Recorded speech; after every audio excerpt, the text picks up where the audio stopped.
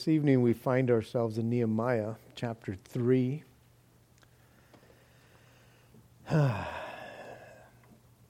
This is a doer's chapter, a do-it-yourself chapter, if you will.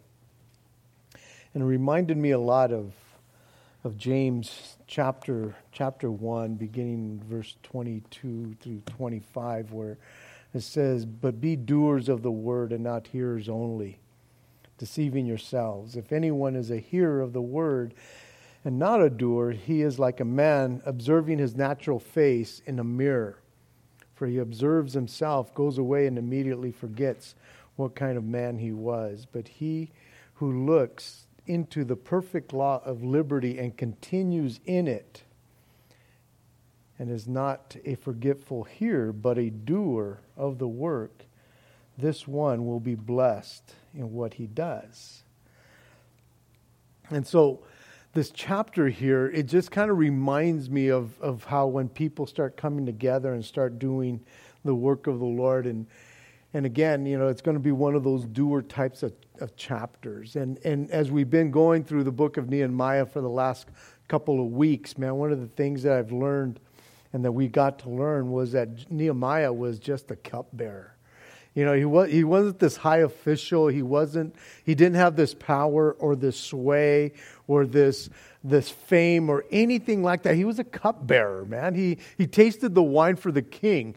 He was like a regular old Joe that somehow was in the presence of the king. And he had that relationship with the king, being that close with them. And he was a guy that the king had to trust.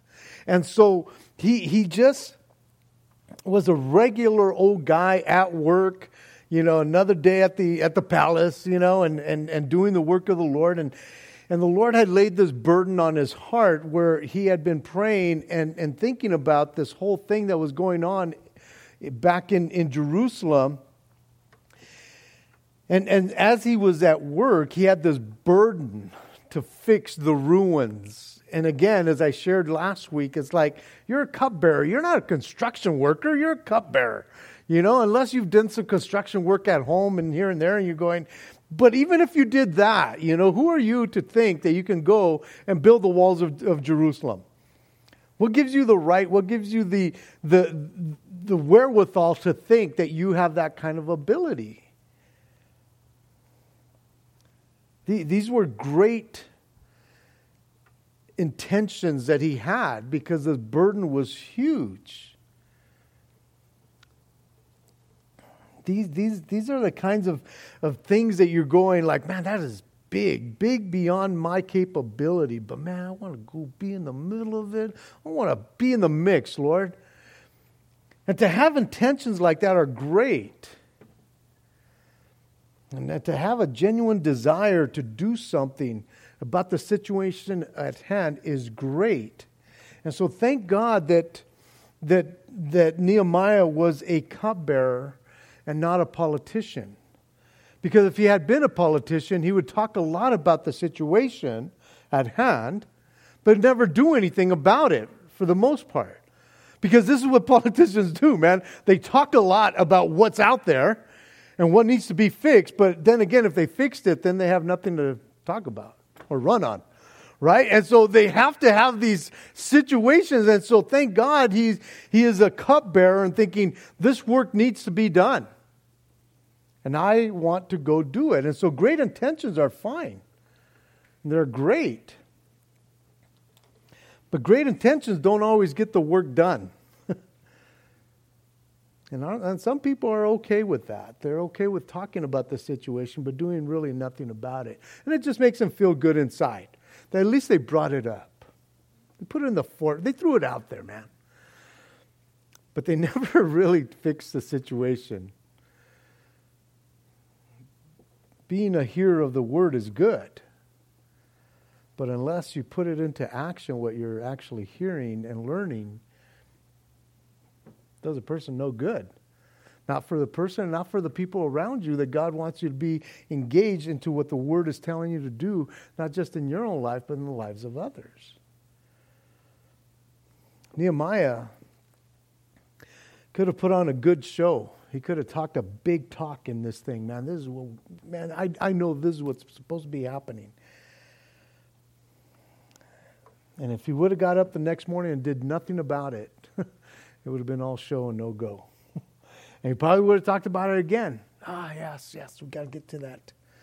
But not Nehemiah, man. This man was a guy who was driven. He had this intention of going and doing the work of the Lord, and he really believed that the Lord was calling him to do this thing that was greater than himself, and he was willing to do it. And I just love that about this guy. And what I love about this chapter, what I really like about this chapter is that the work begins. So many are coming together to get the job done. But what I don't like about this chapter is that there are so many people that have come together that have so many names that I cannot pronounce. And man, you're going to have to bear with me, man, and show me a lot of grace here, man. I'll probably skip some of the names. I'll probably butcher some of the names, and it's not my intention. It's just hard for me. This is one of the reasons I always kind of try to stay away from the OT, because there's a lot of names in there. But I'm going to try to get through it, you know. And if you don't like the way it makes sound, maybe you go, hey, Pastor Z, let me read and you just preach. And maybe I'll let you come up here, maybe not. I'll just hate you afterwards. It's like, you can pronounce every word, every name? Be gone with you. Let's just see how I do, okay, peeps? Chapter 3. Dear Lord, help me. Verse 1. And Eliashib, the high priest, arose with his brethren, the priests, and built the sheep gate. And they consecrated it and hung its doors. They built as far as the Tower of 100 and consecrated it. Then as far as the Tower of Hananel. Next to Eliashib, the men of Jericho built, and next to them, Zachar and the son of Emri built. Also, the sons of Hassaniah built the fish gate. They laid its beams and hung its doors with its bolts and bars. Next to them was Meremoth, the son of Urijah, the son of Kaz, made repairs. Next to them, Meshullam, the son of Berechiah, the son of Meshezabel, made repairs. Next to them, Zadok, the son of Baana, made repairs. Next to them, the Tekoites made repairs. But their nobles did not put their shoulders to work, to the work of the Lord. Let's stop right there. So I'm going to be taking breaks in between because, man, it'll kill me if I try to do the whole thing. So we're going to take breaks in between. And so there's the high priest, Eliashib. I will probably change his name several times. But Eliashib, it says that he arose with his brethren, the priest, to build the sheep gate.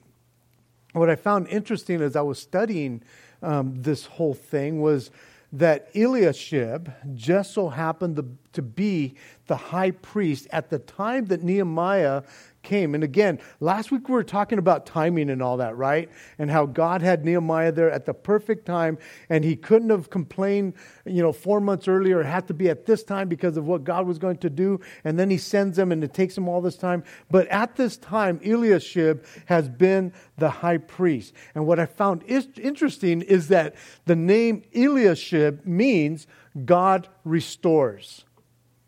In whom God restores. And you could only imagine that even Nehemiah, this whole time that God has shown him what's going on in Jerusalem, that he is praying, Lord, is this what you want? Is this what you want? And then he speaks to the king, and it's like, okay, the ball's rolling. Now it's time for me to go. He's giving me all this entourage to go to Jerusalem. He gets to Jerusalem, and he takes his walk in the middle of the night going, man, this thing is huge, man. There's a lot going on. There's a lot of rubble. And that next day is when he starts talking to the Jews, the priests, the nobles, the officials, and the others to start talking about the work and what needs to be done. And so you can imagine that in that time frame of those months that he is praying and talking, that he's asking, I'm sure he's asking, Lord, give me confirmation. Continue to confirm that I am in the right place. That you have brought me here to restore and to rebuild the wall. And so again, he goes out and he surveys all that. And the next day, it's almost as if somebody goes, hey, Nehemiah, meet God restores the high priest. Whoa, wait a minute. Eliashib, I know what that means. God restores.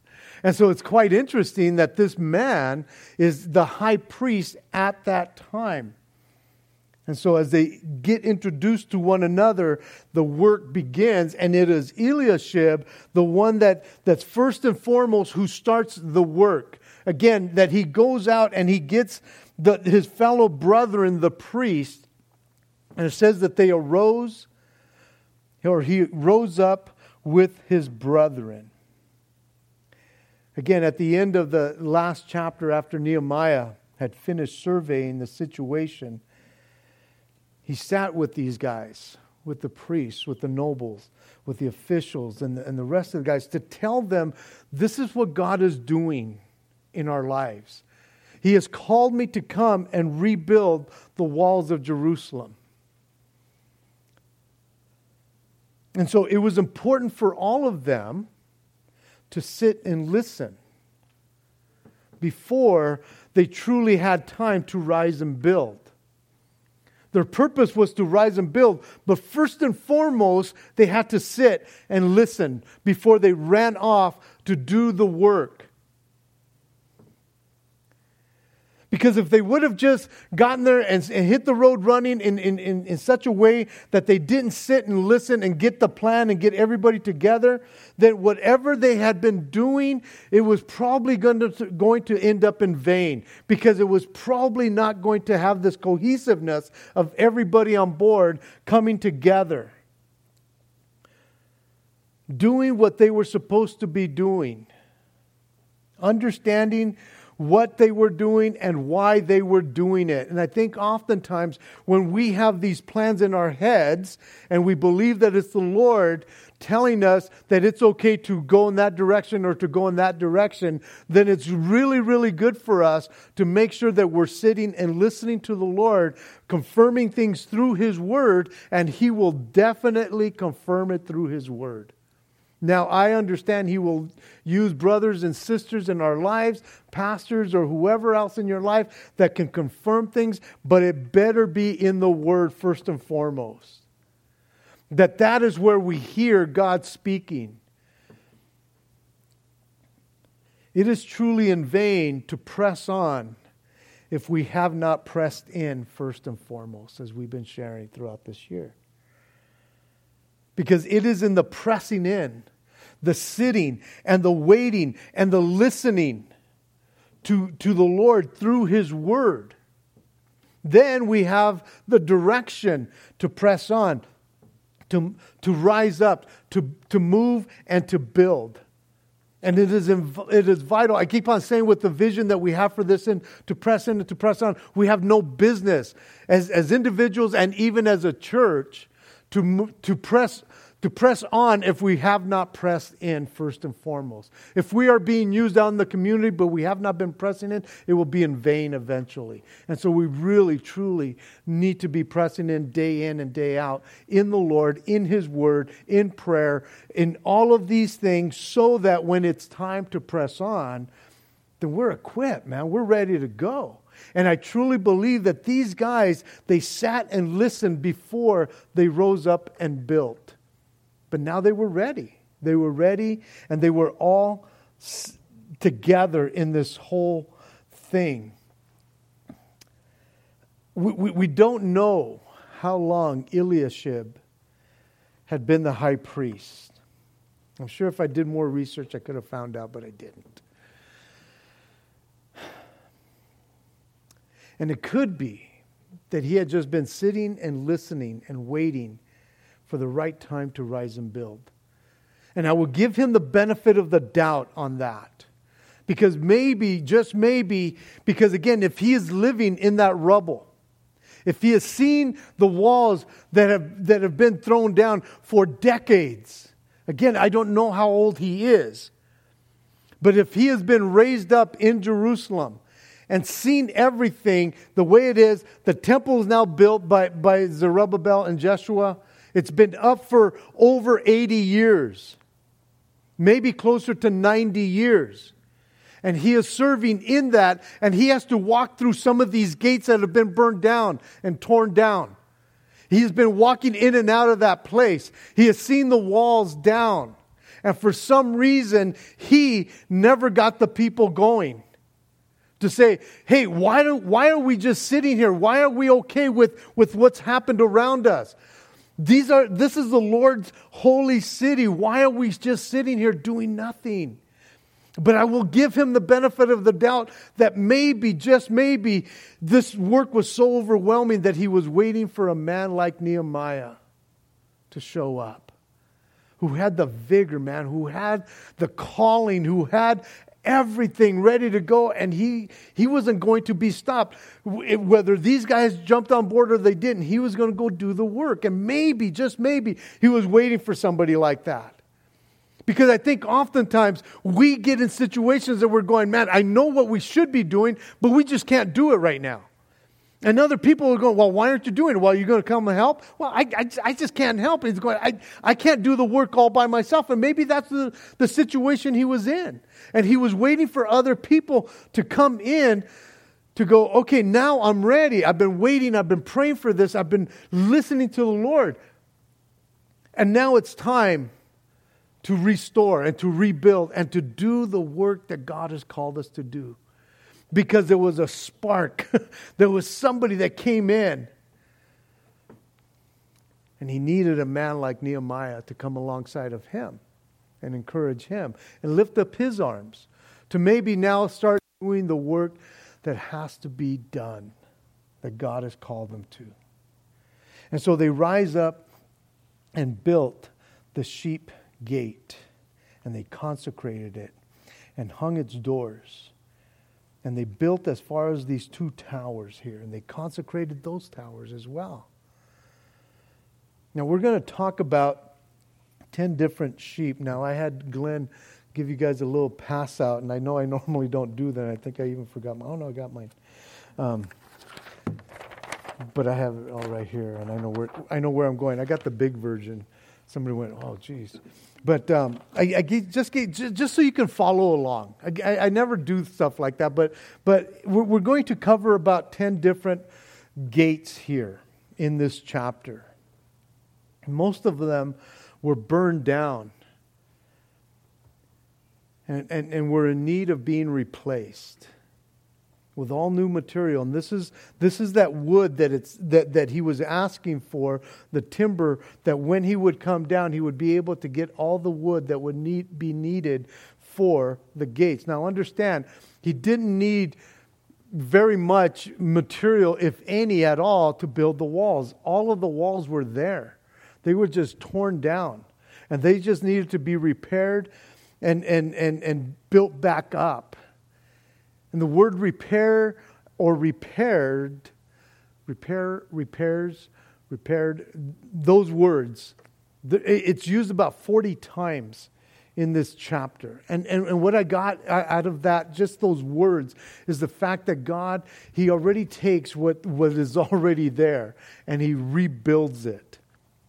Again, he takes who you are, the mess that you are that are just crumbling apart, and he could use those same things to build you back up. And that's what he does with the walls. The walls, they didn't bring in material from other places. They just used what they had right there. And so everything had been there except for the timber for the gates. And so most of the gates need to be replaced. Some of them just need a little bit of repair. But the sheep gate, as you can see in your little graph, was way up on the north side of the Jerusalem, the city of Jerusalem there. And it is where these animals were brought in, the sheep were brought into the city. To include the sacrifice animals, mainly the sheep and things like that. This gate was near the temple area on that side. And so it was only logical that it would be the priests themselves to make this their project, to fix and to hang the sheep gate. This is the only gate in which it is recorded that they sanctified or they consecrated. They set aside, they dedicated it to the Lord in a special way. And then it goes on to tell us in verse 2 that the men of Jericho, they had come to build.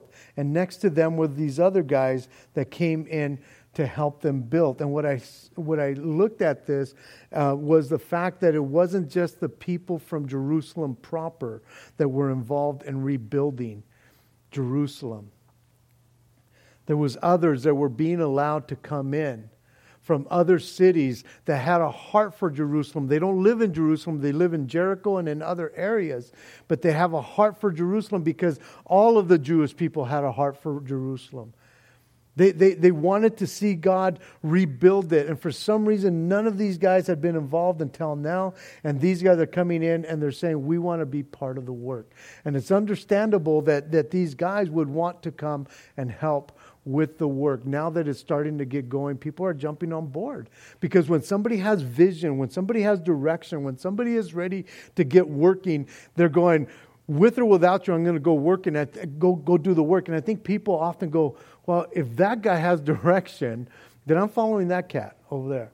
Because I see which direction we're going. And it's easier to follow that way when people at least have some kind of a vision to say, that's the direction we're going. Instead of 10 people going in 10 different directions and nobody knows what's going on. Now they have direction. And it's interesting because, again, there was other people that we saw last chapter that wanted to help in the work. And he says, not in your life, man. Because those guys were not on the same page. And so the discernment that God had already been giving Nehemiah, that there would be those who would come in and try to distract in the work and make it heavier or harder and come against the progress that God wanted to do. And so again, there was discernment. These people from Jericho, he says, hey, come on in. You want to help Bill Brostein? Come on in, man. The water's fine. This is the area that you're going to have. And so they go in and they start doing the work. And so we don't know where all these people are from, but at times it does tell us in regards to their family or their place, their where they lived. But we don't know them all. But one of the things I do like, whether I mess up the names or not, God knows these people's names. They are special. Their names are written in the Word of God. And so I feel bad when I do mess them up, but be that as it may, these people I'm sure are not in heaven going, they're messing up my name again. They're just going, I understand. And so these people, they begin to come and they're beginning to work together as one.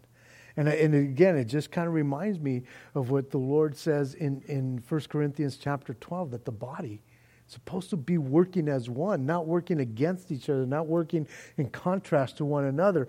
We all have different functions, as we're going to see here. People were in different places. They had bigger jobs, smaller jobs. They had particular jobs. They had all these kinds of things going on, just like the church. Whether it's a local church or the church as a whole, everybody has their part. And these guys are starting to come together, and they have the same vision, the same purpose, the same direction to accomplish what God has laid out and desired for them. It wasn't about being known or being recognized. It was about doing the work that was right in front of them. I'm sure when they got there and they started getting their positioning and stuff, I don't know if there's people going, why do I get that part? It's like, I think they just went for it and say, man, if this is what God has called me to do, then this is what I will do. Whether I serve in a prominent place or serve in obscurity, I will be fine as long as I'm part of the work that God is doing. And so they did the work that was right in front of them. And it's interesting because some of the people, they would be doing the work right in front of their house, right in their little vicinity. And so you could understand that they would be taking pride in the work that they would be doing, because they have to see it all the time. And maybe other kids are going, growing up is like, Daddy, who built that? It's like, well, I did. Shut up, kid. I'm not a construction worker, man, but it was a work that was put before me. I tried my best, sonny boy. Jeez, man, get off my case. In other words, these guys didn't have to go far. The work was already right in front of them. God was going to use them right where they were at. And again, if there was walls of more importance or gates of more importance, it doesn't seem like there was a lot of conflict going on there. They did the work. In verses 3 to 5, we see that also the fish gate was laid or was built, and they laid its beams and hung its doors with its bolts and bars. The fish gate was located just to the west of the sheep gate there.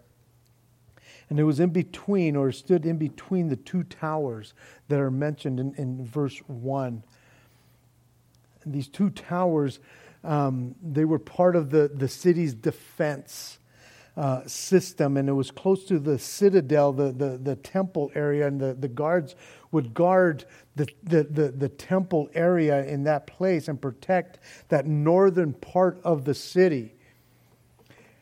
And again, in reading, it says that portion of the city was more vulnerable than the rest of the city. So it was in that area that, again, they were open more to attack. But again, these two gates over there were kind of taken care of by the soldiers and stuff. And so this fish gate, is believed that the merchants would bring their fish from the Mediterranean Sea, and it would be in that gate that a lot of this commerce would be going on, quite possibly maybe having some fish markets around that area that they would go and be a part of that. And so regardless of whereabouts it was at, it was a key entrance to the city, and a lot of stuff was going on. It tells us that it was they laid the beams. This was the timber that Nehemiah had gotten to replace the gates and the doors that were burned up. When it talks about the bolts and the bars, it speaks of the hardware that was necessary to put these things in place, which include the locks and the bars, to keep people from going in and out when they weren't supposed to. And so there was times that some of these gates were locked and for the night or whatever, and guarded probably, but they had this hardware that was on them. It's interesting because of all the gates, the sheep gate doesn't have, or doesn't mention that it has any kind of bolts and bars or locks and bars, which is interesting. And then next to them with the Tekoites, again, some people from some outsiders. Amos, that was his, Tekoa was his hometown. It was about 12 miles south of Jerusalem. They came in and they repaired a section of the wall. And so these outsiders are invited to come and be a part of it. Now, it does tell us in verse 5 that the nobles from Tekoa did not put their shoulders to the work of the Lord. In other words, not everybody was excited about this work. I'm sure that these nobles, they could be high officials or prominent people, that they were probably thinking, hey man, we got enough work to be done in Tekoa. Why do we have to go all the way to Jerusalem? But some of these guys are going, well, we're going to go help. And these guys did not put their shoulder or stick their necks out, as some translations say, to do the work. And so the people of Tekoa will also be seen in verse 27 that they take up another section to do the work. And what that tells me here, though, that these people were like, we'll send other people, but I'm not going to do the work. Not everybody is excited about the work of God. Even within the church, not everybody's excited about doing the work. They're okay with other people doing the work. They're okay with people being involved. It's like, maybe because they don't have time, whatever the case may be, we give them the benefit of the doubt. We're not going to give them forced labor. It's like, you got to serve, Although sometimes it's kind of good. No, it's not. It's never good. We give them the benefit, and we try not to judge when they don't. But again, some people, I've had people say, Pastor Zeke, I will give my tithes and offerings so you can go do what you got to go do. I just can't. I just don't know how to do that. And sometimes it's like, well, come along anyways. Like, you just go on with your bad self, Pastor. And these people, man, these ministries, these outreaches that you guys do, go on. It's just not in them. Now, again, these people, whether they were just going, we ain't got time to go do it, whatever the case was, they didn't get to go be involved in the work. Not everybody was excited. Okay, let's go to verse 6. Moreover, Jehoiada, the son of that guy right there, and Meshullam repaired the old gate.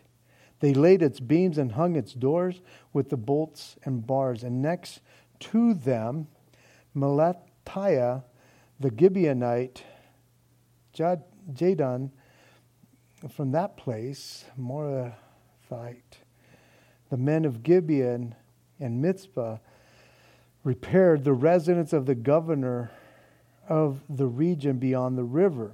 Next to him was Uzziel, the son of Hariah, one of the goldsmiths, made repairs. Next to him, Hananiah, one of the perfumers, made repairs, and they fortified Jerusalem as far as the broad wall. Next to him was Rephaiah, the son of Hur, leader of half the district of Jerusalem, made repairs. Next to them, Jedediah, the son of this other gentleman, made repairs in front of his house. And next to him, Hattesh, the son of that gentleman, made repairs.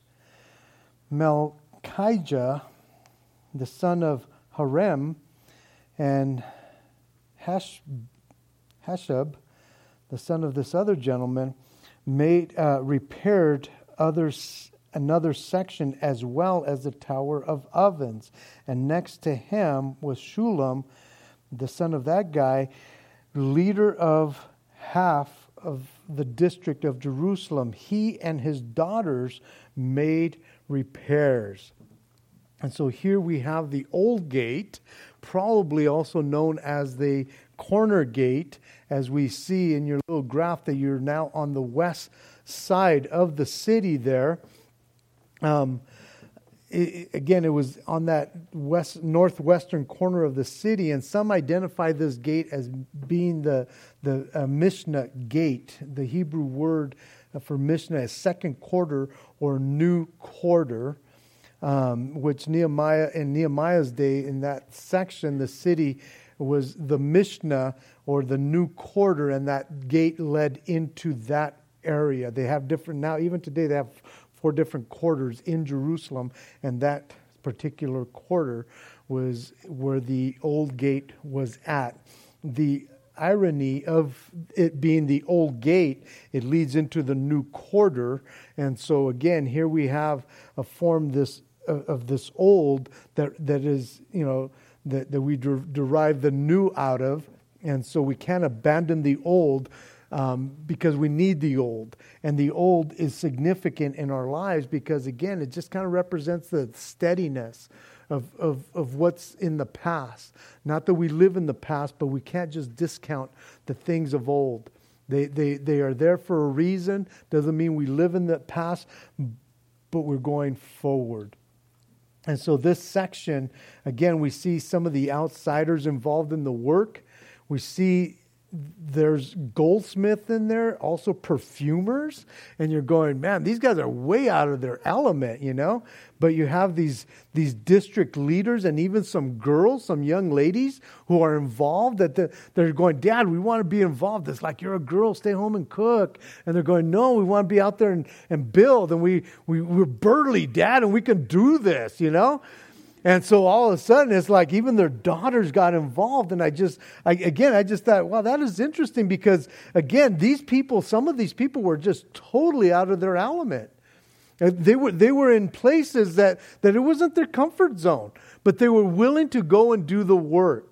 And they were willing to say, okay, even if I can pick up these big boulders, I'm going to push them. I'm going to do something. We're going to team lift. We're going to do whatever it takes. I'm sure the perfumers were going, oh, it kind of smells around here. Here, let me spice it up around here.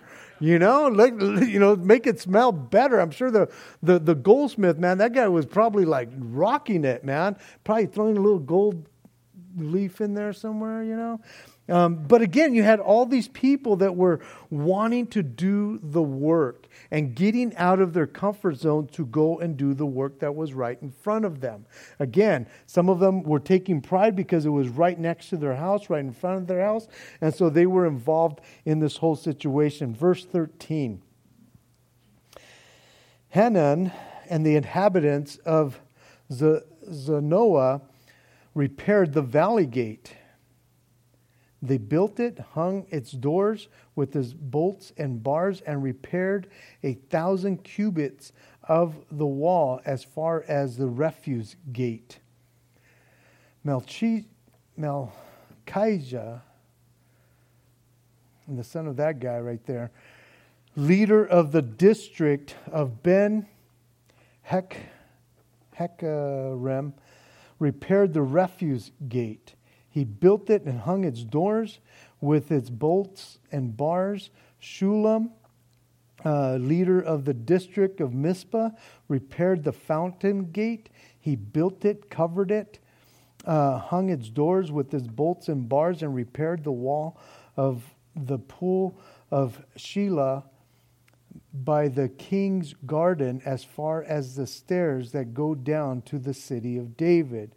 After him, Nehemiah, not the one that wrote the book, he was the leader of half the district of Bethzar, made repairs as far as the place in front of the tombs of David to the man-made pool as far as the house of the mighty. And so now we have the valley gate, which now you're headed south in your little diagram, towards getting outside the city of Jerusalem and coming into the city of David, which was just outside of Jerusalem area. And the Valley Gate is where Nehemiah started his investigation in the last chapter. That's the gate that he had gone through to survey the city that we saw last week. And again, this is located on the southwest side or corner of the city wall, about 500 yards from the refuse gate or the dung gate. And both of those, they opened up into the valley of Hinnom. The workers here not only restored the gate, but they also repaired a section of the wall between the two gates. And it is likely that was the longest section of wall that was built, about 1,700 feet of it. But some believe that it wasn't as severely damaged as other parts. And then you have the refuse gate or the dung gate, which is located in the southernmost tip of the city, near the pool of Siloam. And it was the main exit into the valley of Hinnom. And that is where the city disposed of their garbage. Now, the valley of Hinnom, the word Gehenna, we get the word Gehenna from the valley of Hinnom, and it identifies with that picture that Jesus was talking about in Mark 9:44, where it says, where their worm does not die and the fire is not quenched, which was a picture of hell. Because there was always a constant burning, because everybody was throwing their not only their trash, but also their dead animals and stuff, and it was just a stench kind of place. And so it was considered the dung gate. And so I'm sure it kind of like smelled a little bit around there, but be that as it may, there was people that were assigned to that place. And I'm sure when they said, hey, you guys go take care of the dung gate, they probably said, well, that stinks. I don't know if I want to go do that job. No, we don't hear that they had any kind of recourse about it, man. They just like, dude, I'm on it. Let's go take care of that situation. But it was interesting, in that area, in that general area of the Valley of Hinnom, it is where King Manasseh had sacrificed children to the king, or to the idols in that same valley. And also King Josiah, he came and desecrated that place by turning it into a heap of rubbish. And so again, man, he kind of turned things around. And so, you know, it was important for a city to have a place where they could go and dump their materials, their waste materials. And so that is where it went. I mean, this gate does not have a beautiful name to it in any way, shape, or form. But it performed an important service nonetheless. And so we go over to where there was the fountain gate in verse 15. The fountain gate is now on the east side. As you look at the bottom there, it kind of makes a curve to start going north, but it is on the east side of the city, down by the city of David. And it was just north and around the corner of the refuse gate. And it was strategically located there because of the pool of Siloam in the city of David, and where the tunnel of Hezekiah's tunnel is also at. The Gishon spring is not too far from there, and that is the water that fed into the pool of Siloam. The Gishon spring is where King Solomon was also anointed. The pool of Shiloh is also the pool of Siloam, and it was near the king's garden. And so again, they get their water source from there. And this is the area, in that area where King Zedekiah, the last king of Judah, had gone in his attempt to escape through the hole in the wall to escape when the Babylonians were coming in. In Jeremiah 39:4, it says, so it was when Zedekiah, the king of Judah, and all the men of war saw them, that they fled and went out of the city by night by way of the king's garden, by the gate between the two walls. And they went out by way of the plain. It talks about David's tombs, and it refers not only to David's tombs, but all the kings that were buried, all his descendants that were buried around him, all the kings of Judah. David was buried in that area in the city of David. The city of David is different from where the mount, the Temple Mount is at, is just south of that. As you see your little diagram, the lower part is the city of David, where he had his place. The man-made pool could possibly be the king's pool, or perhaps the lower pool that is spoken of in Isaiah 22:9, where it says, and you also saw the damage of the city of David, that it was great, and you gathered together the waters in the lower pools. The mighty, or the house of the mighty, or the heroes, is probably the barracks where a lot of David's mighty men hung out.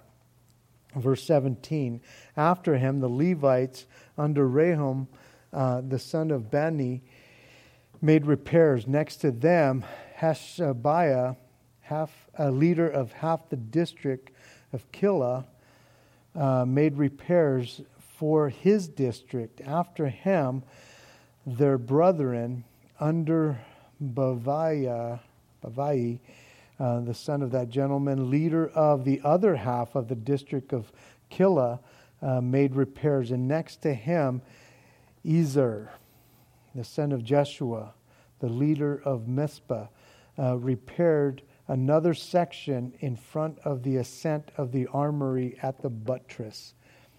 But after him, Baruch, the son of Zebiah, carefully repaired the other section from the buttress of the house of Eliashib the priest. After him, Meremoth, the son of Urijah, the son of Koz, repaired another section from the door of the house of Eliashib to the end of the house of Eliashib. And after him, the priest and the men of the plain made their repairs. After him, Benjamin and Hashub made repairs opposite their house. After them, Azariah, the son of Maaseiah, the son of another Aiah, made repairs of his house. After him, Benui repaired another section of the house of Azariah to the buttress, even as far as the corner. Palal, the son of Uzziah, made repairs opposite the buttress and on the tower which projects from the king's upper house that was by the court of the prison. After him, Pedaiah made repairs. Moreover, the Nethinims, who dwell in Ophel, made repairs as far as the place in front of the water gate towards the east on the projecting tower. After them, the Tokaites, I'm losing it there, repaired another section next to the great projecting tower as far as the wall of Ophel. And so the water gate, not to be confused to what happened back in the 70s, the water gate led from the old city of David up the Gishon spring up on that side, and it was adjacent to the Kidron Valley to the east side of it. Jerusalem was one of the few cities in ancient times that was not built next to a huge body of water like a river or so, and the water depended on these reservoirs and on these springs for water.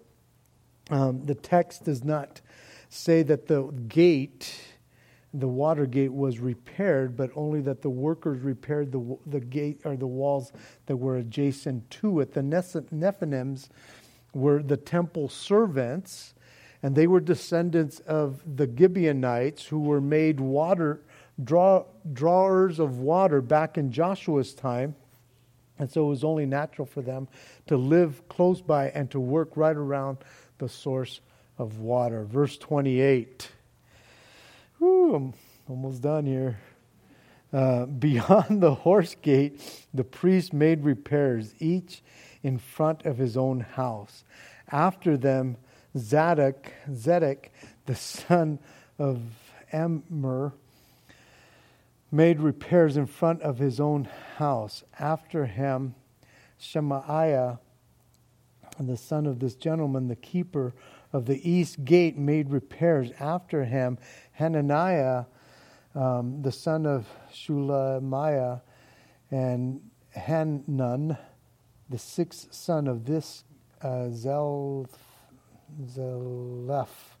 repaired another section. After him, Meshullam made repairs in front of his dwelling, and after him, Melchijah, one of the goldsmiths, made repairs as far as the house of the Nephilims and of the merchants in front of the Miphkad gate, as far as the upper room at the corner, and between the upper room and the corner as far as the sheep gate. The goldsmith and the merchants made repairs. And so we have the horse gate that stood north of the water gate, adjacent to the temple area.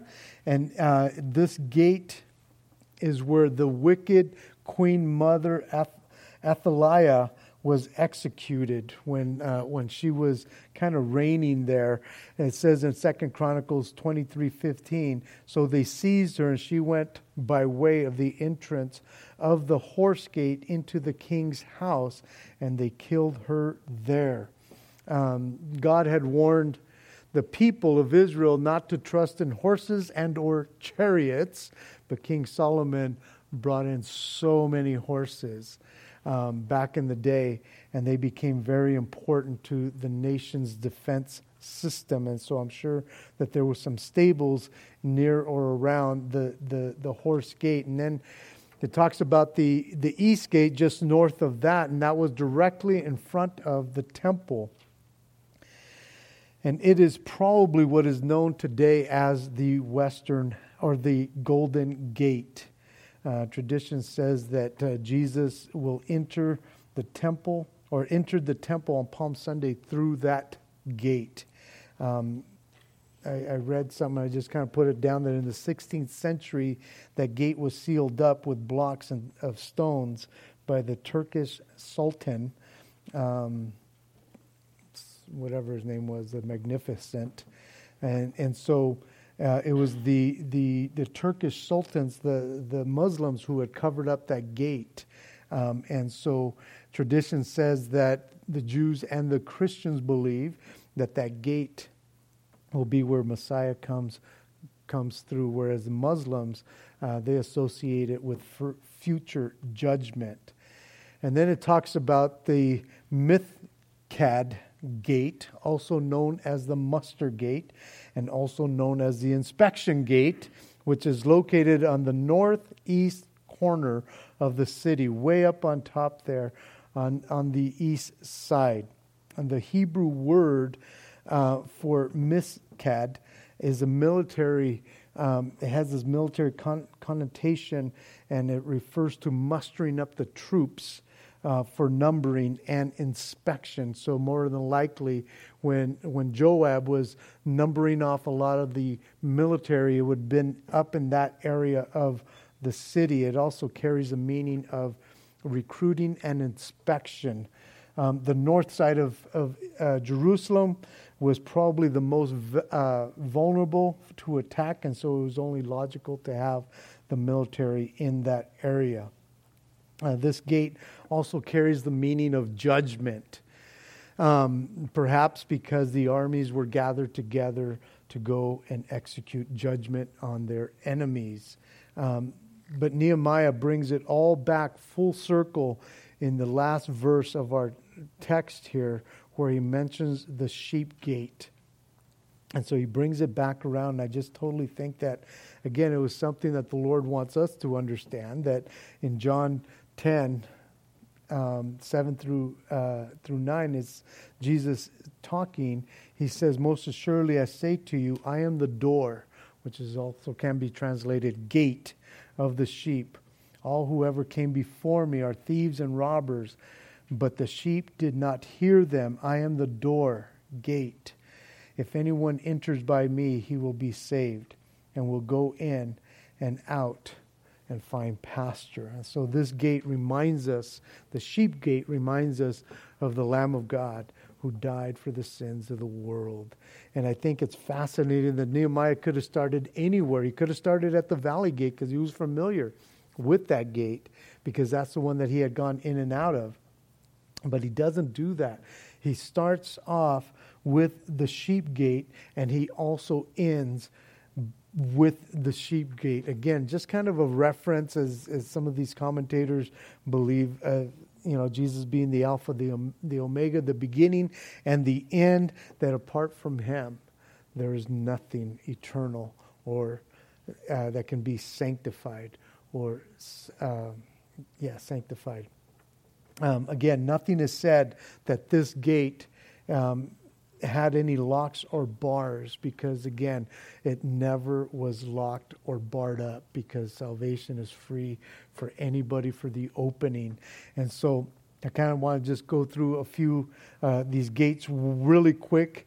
The fish gate, after coming to the shepherd and receiving salvation, Jesus called us to be fishers of men. The old gate was represents basically God's never changing, just like the Word of God, it never gets old either. The valley gate speaks of growth, trials, humility, and service.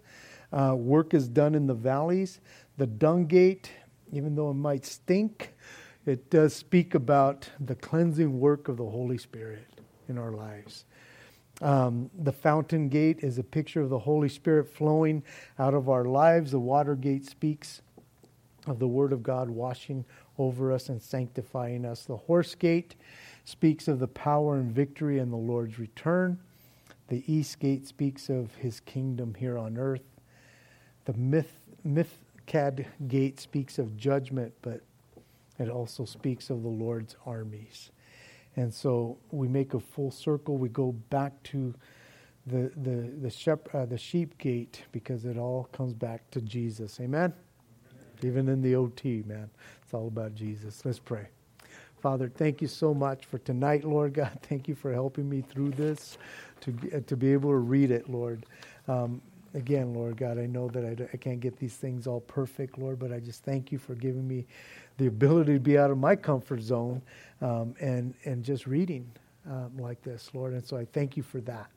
But I thank you for my brothers and sisters, Lord. I pray that, God, as we remember that you are the door, you are the gate, Lord God, we would always be blessed, Lord God, because you allow us to come in and find green pastures, Lord. And you feed us well, Lord God. And I pray that even tonight, Lord God, with this section of Scripture, Lord God, reminding us of the work that you have before us. Reminding us, Lord God, that there is always work to be done, Lord God. That Christianity is not a spectator sport. That we get to be involved and in the game. And that, Father, if we are willing to step out of our comfort zone, you will put us in the game. And you will use us to build and to encourage others. And so we thank you and praise you for that. In Jesus' name, amen. I'm done.